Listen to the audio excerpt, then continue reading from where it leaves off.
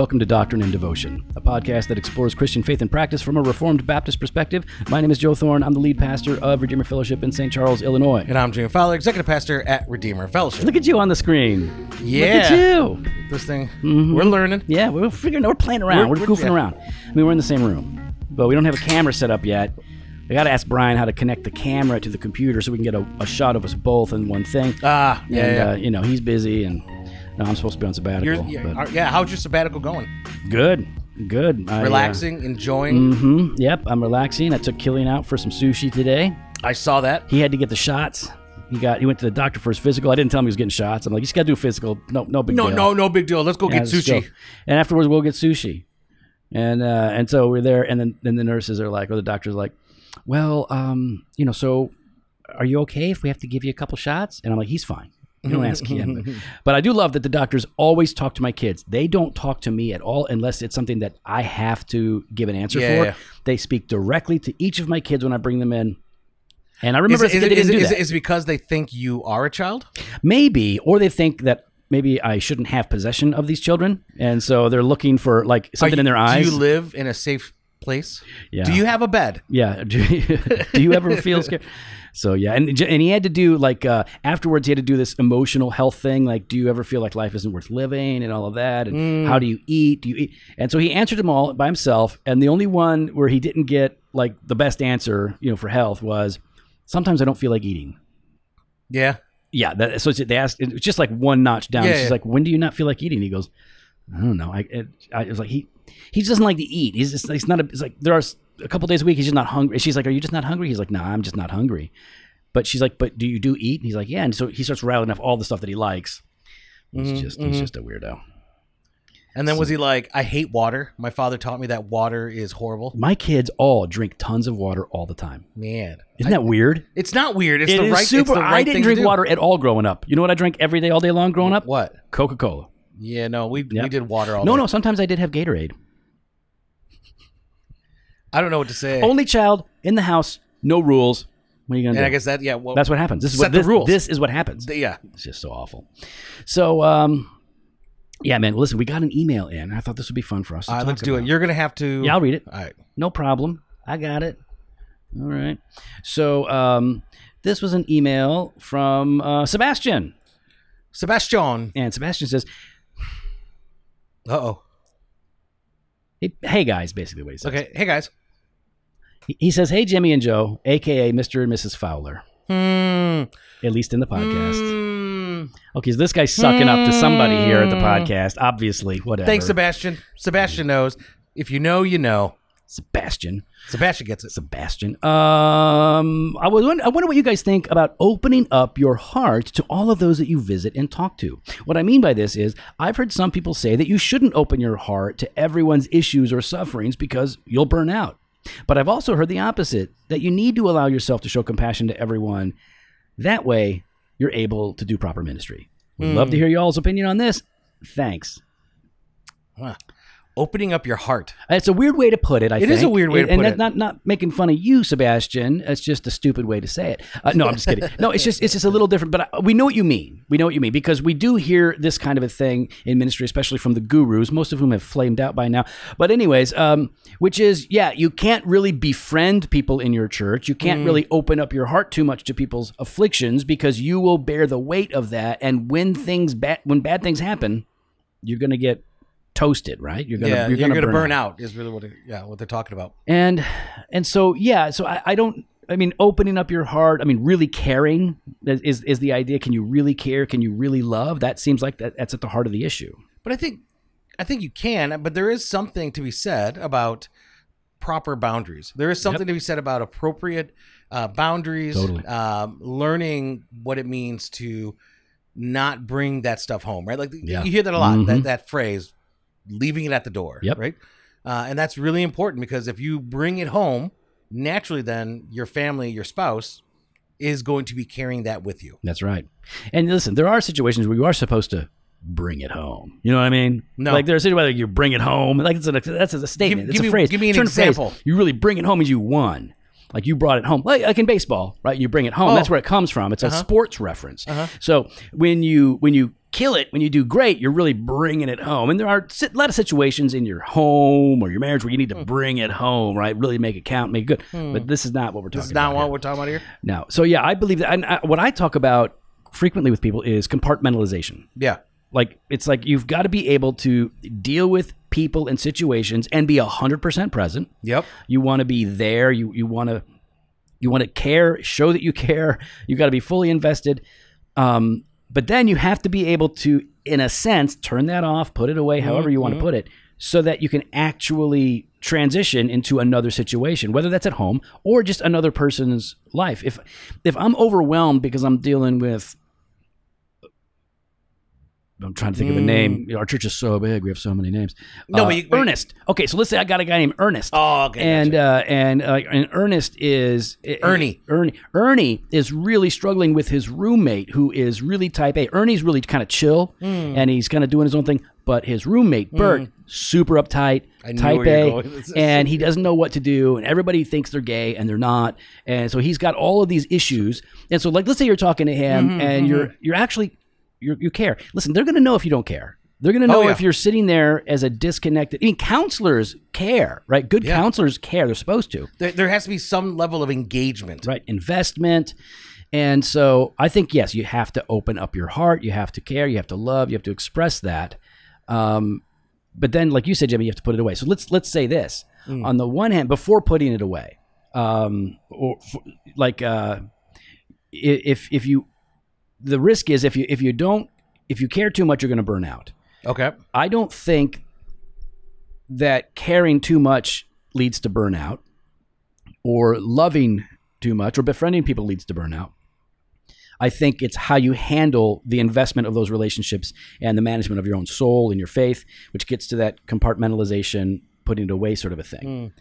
But I would also say that if you aren't investing in people, if you aren't present, they will pick up on that. Yeah. They will see you are another item on their list. You've just moved from a person, right, that they're supposed to be discipling or loving or serving, to a project that is to be managed. They're going to feel that. Oh yeah. They're not going to like that. I'm sure you felt that way. I felt that way before. Like, you know, like, okay, they're just checking off the boxes. For sure. There's no real desire to, I guess, reciprocate in this relationship. And we already face that as a pastor, right? Because it's easy. It doesn't matter how much you love. It's easy for somebody to go, well, you have to be here. You're the pastor.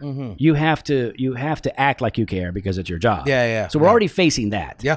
So you genuinely have to care. I don't think this idea like, okay, so if you're invested too much, you will burn out. See, here, okay. Maybe it's not burnout, but sometimes you're going to get burned. Yeah, exactly. And I think that's something that is a reality, right? Like for a lot of pastors, there's a fear. There is a apprehension because they have been burned in the past. Yeah. They've been hurt by those people that they have, quote unquote, opened their heart to. Those people that they have invested in, those people that they have cared for, those people that they have loved, those people that they've walked alongside in hard things. And then in a moment, all of it just goes, it's your fault. Yeah. Why'd you do this to me? You know, how dare you say that to me when you call them out for their sins, right? Like all of that happens and they get burned. Yeah. And it leaves the pastor or the counselor themselves needing pastoral help, right? Needing a counselor to step in because there's a trust issue then. Part of this is like, okay, so to that issue, and I think that's a really important issue, and we've talked about it before. I think we've dealt with. I mean, I know I've dealt with it. Oh yeah, and we've talked about this issue in terms of friendship and how you relate to the congregation in general. You have to risk getting hurt if you're going to do real ministry. Yeah. Otherwise, you're just a manager. You're a life coach who's hired for a season. I don't want to be a life coach. No. No. Well, how much money can I make as a life coach? Not how much money can I make. How much money can be made? Because I know if I say how much money can I make as a life coach, it'll be like 50 cents. Yeah. And I feel like that's double what you should. Okay. You're going to get hurt. Yeah. And so I'm with you. You will, somebody will betray you or people will gossip about you. Yeah. depending on the church, I mean, you might have a lot of that or very little. I've had very little of that here at Redeemer, but in a former church, boy, there was a lot more of that. So you are running. I love what you said. It's the likelihood of you burning out isn't the issue in our experience as much as getting burned. And so that's a part of it. That's life. If you're going to have real friendships, if you're going to really love people, if you're going to have a real community of faith, then you're going to risk getting burned because that's life. That happens. So you got to prepare yourself for that. Yeah. Then how do you prepare yourself? How do you prepare yourself for the reality that you will be unfairly accused or attacked or unappreciated? People will just turn and like blow you off after you've invested so much of your time and energy in them, not as a project, but as a person and as a friend. Yeah. How do you prepare? Just harden my heart. Just harden it. I didn't try that. No, you just got to harden it. Oh, see, what's funny is I know that's not true because you are soft. You are a softie. You love people. You care about people. Some people. Right. Yeah, not all people. No, because some people. Just some people. Yeah. Some people are like, you don't want to mention any names, but like Dan Salufis, for example. Whoa. Why would you say that? You know that's not true. He's a deacon. And whoa. You know. Man. I talked with him. I've been talking a lot with Dan. I love talking to Dan. I was talking about Dan to Steve Meister. So we had Steve Meister on the podcast recently. And I was like, hey, Steve, listen, I'll let you know, man. We had a number of people say how much they appreciated you being on the podcast. And he's like, oh, yeah? And I'm like, yeah. In fact, one of our deacons was like, man, I like that Steve Meister. And I was like, oh, yeah? And he's like, yeah, he's so smart and articulate, and I like how he said stuff. And Dan, by the way, ain't no dummy. Yeah. Dan is a smart dude. No. Historian, theologian, very counselor. Articulate, yep. And so Dan's the guy, like, if we had to have a paper written for some journal, Dan's right. I'll be like, Dan, you're on. Yeah, put this together. So Dan started talking about Steve, and then it was like, hey, what did you hear this one? Because we had this other guy on, Renahan, and he's like, yeah. Anyway, so Steve Meister, and he kept coming back to Steve. I think he has a man crush on Steve. I think so. It sounds like it. It sounds like it. So how do you prepare for real? If we're not going to harden our hearts, then of course. What do we do? Well, I think we take it slow, right? You do take it slow. I think you're engaging in.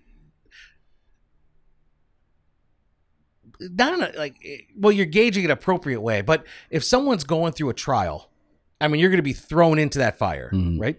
And I think it's preparing yourself knowing that you are here doing what God has intended for you, that he who began a good work in you will see it through to completion, that he has set about the tasks and the objective for you each day. As you're going through that, knowing this is where God has me. He has placed me here at this time for this reason. Yeah, sometimes it's a season of suffering. Sometimes it's betrayal. I don't know. Jesus might know something about that. He knows something. Right? I mean, like the church, the apostles talk about this. Like, oh, this guy was a faithful brother, and now they're off the rails, Yeah, he's been given over to the enemy. So I think that's a good word, right? To know, like, God is in it. You've been called to this, and it's a great work, but sometimes it's a really painful work. And maybe that's where we need a better understanding of calling, right? And to actually, I guess maybe what's the word I want to use? Like reclaim that, reclaim what it means to have a calling, what a calling is, the blessing of a calling. Right. At the same time, it's a double edge, right? Like there's the blessing of the calling as well as there's baggage of the calling, right? It's good. Like preacher mode. Go. Yeah. Woo! I don't know. Have you ever seen those guys? Yeah. I have. Yeah. Well, H.B. Charles doesn't like the whoop. No. I was at a church. This guy from New Zealand. Yeah. New Zealand. And he would preach. And all of a sudden, he would just be like, woo! Like this. Oh, he would do the whoop. He would do the whoop. And I would sit there go like, why are you whooping? Yeah, you're supposed to get the whoop.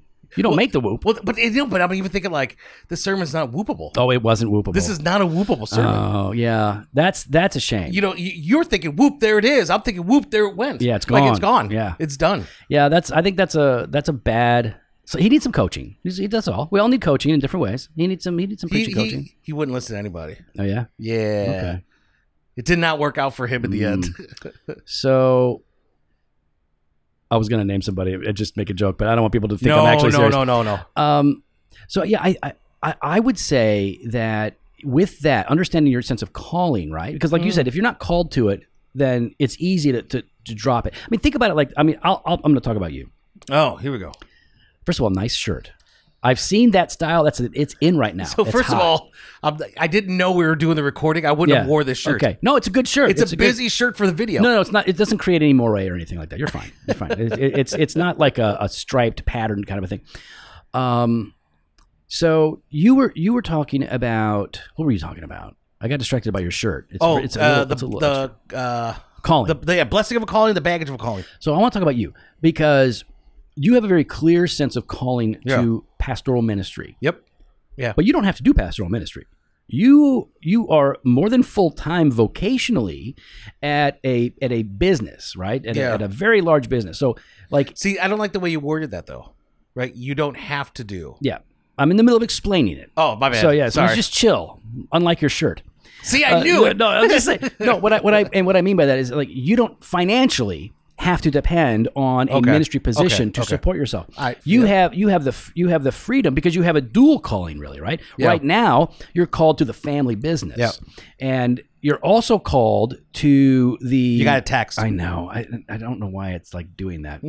So you have a calling to the vocation, but you also have a calling to the pastorate. And if you didn't have a real clear sense of calling, as soon as it gets to be hard, it would be easy to be like, I'm out. Oh, because I'm plenty busy over here. You know when I would have. Oh, yes. You know when I would have. Because we all almost did it at the same time. There was a season, years ago. So it's like, if you don't have a sense of calling, you will leave when you shouldn't. Sometimes there's a time to leave. But you'll leave when you shouldn't if you don't have a clear sense of calling. So for when having that calling and having a real good understanding of calling, that is what's going to sustain you during those times, during those rough times, during those difficult times, and the times that I'm thinking of that we're thinking of, was in the midst of it, knowing God has placed me here. God has placed us here. God has even brought that individual here for this, that he has a specific purpose for it.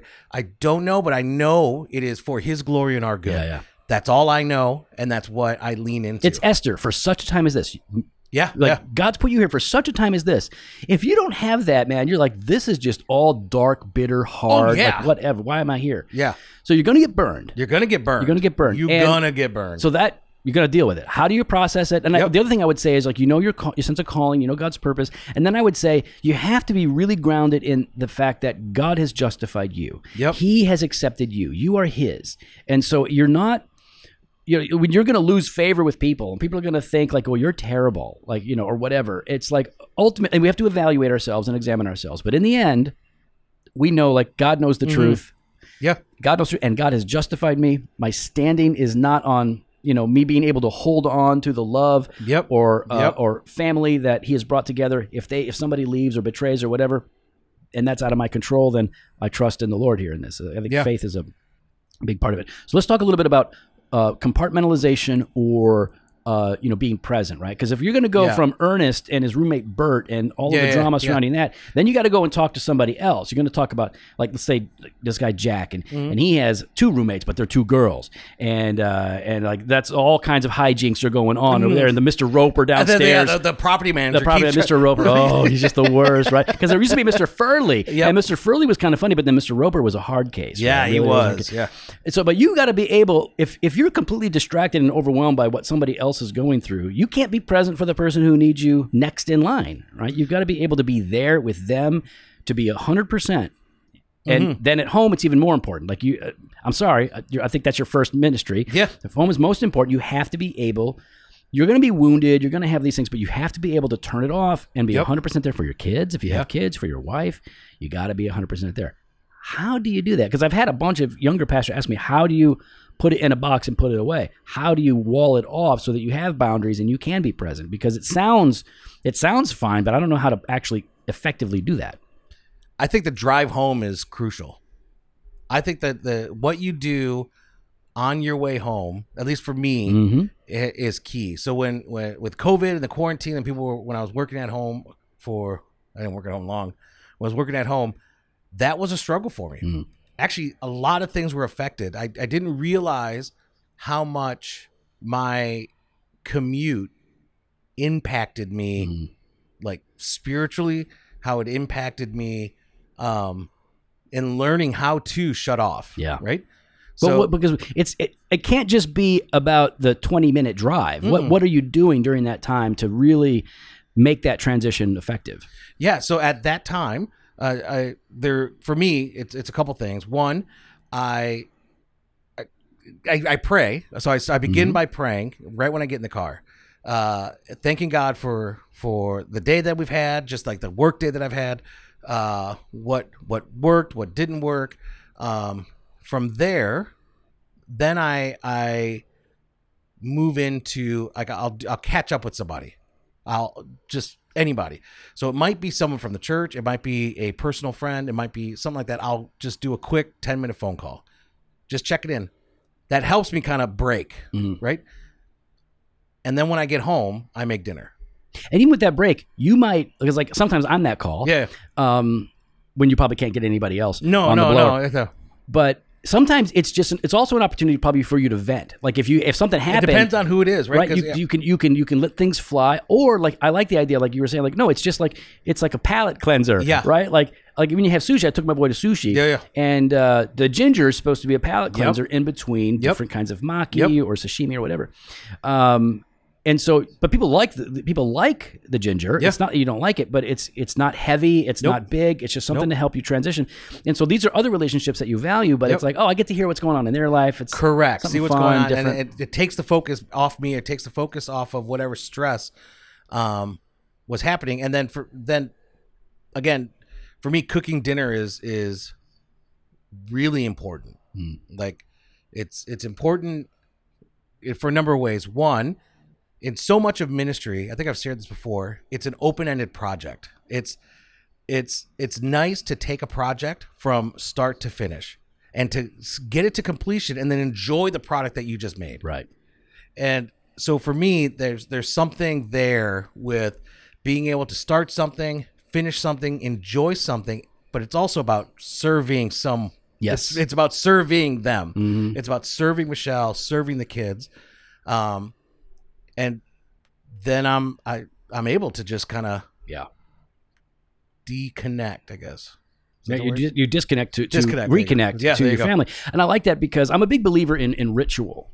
Right, ritual. Yeah, there you go. Routine. It's a good ritual. And a ritual is a stabilizing force in our lives. Those are good things. I mean, you can have bad rituals, but and something like cooking, like preparing the food, you're good at it. You love it. You value food. You see it as a gift from God. So you're able to get into that rhythm as a ritual, transitional kind of a time, and then really be present. And that I would say the same thing is true for me when I am going home.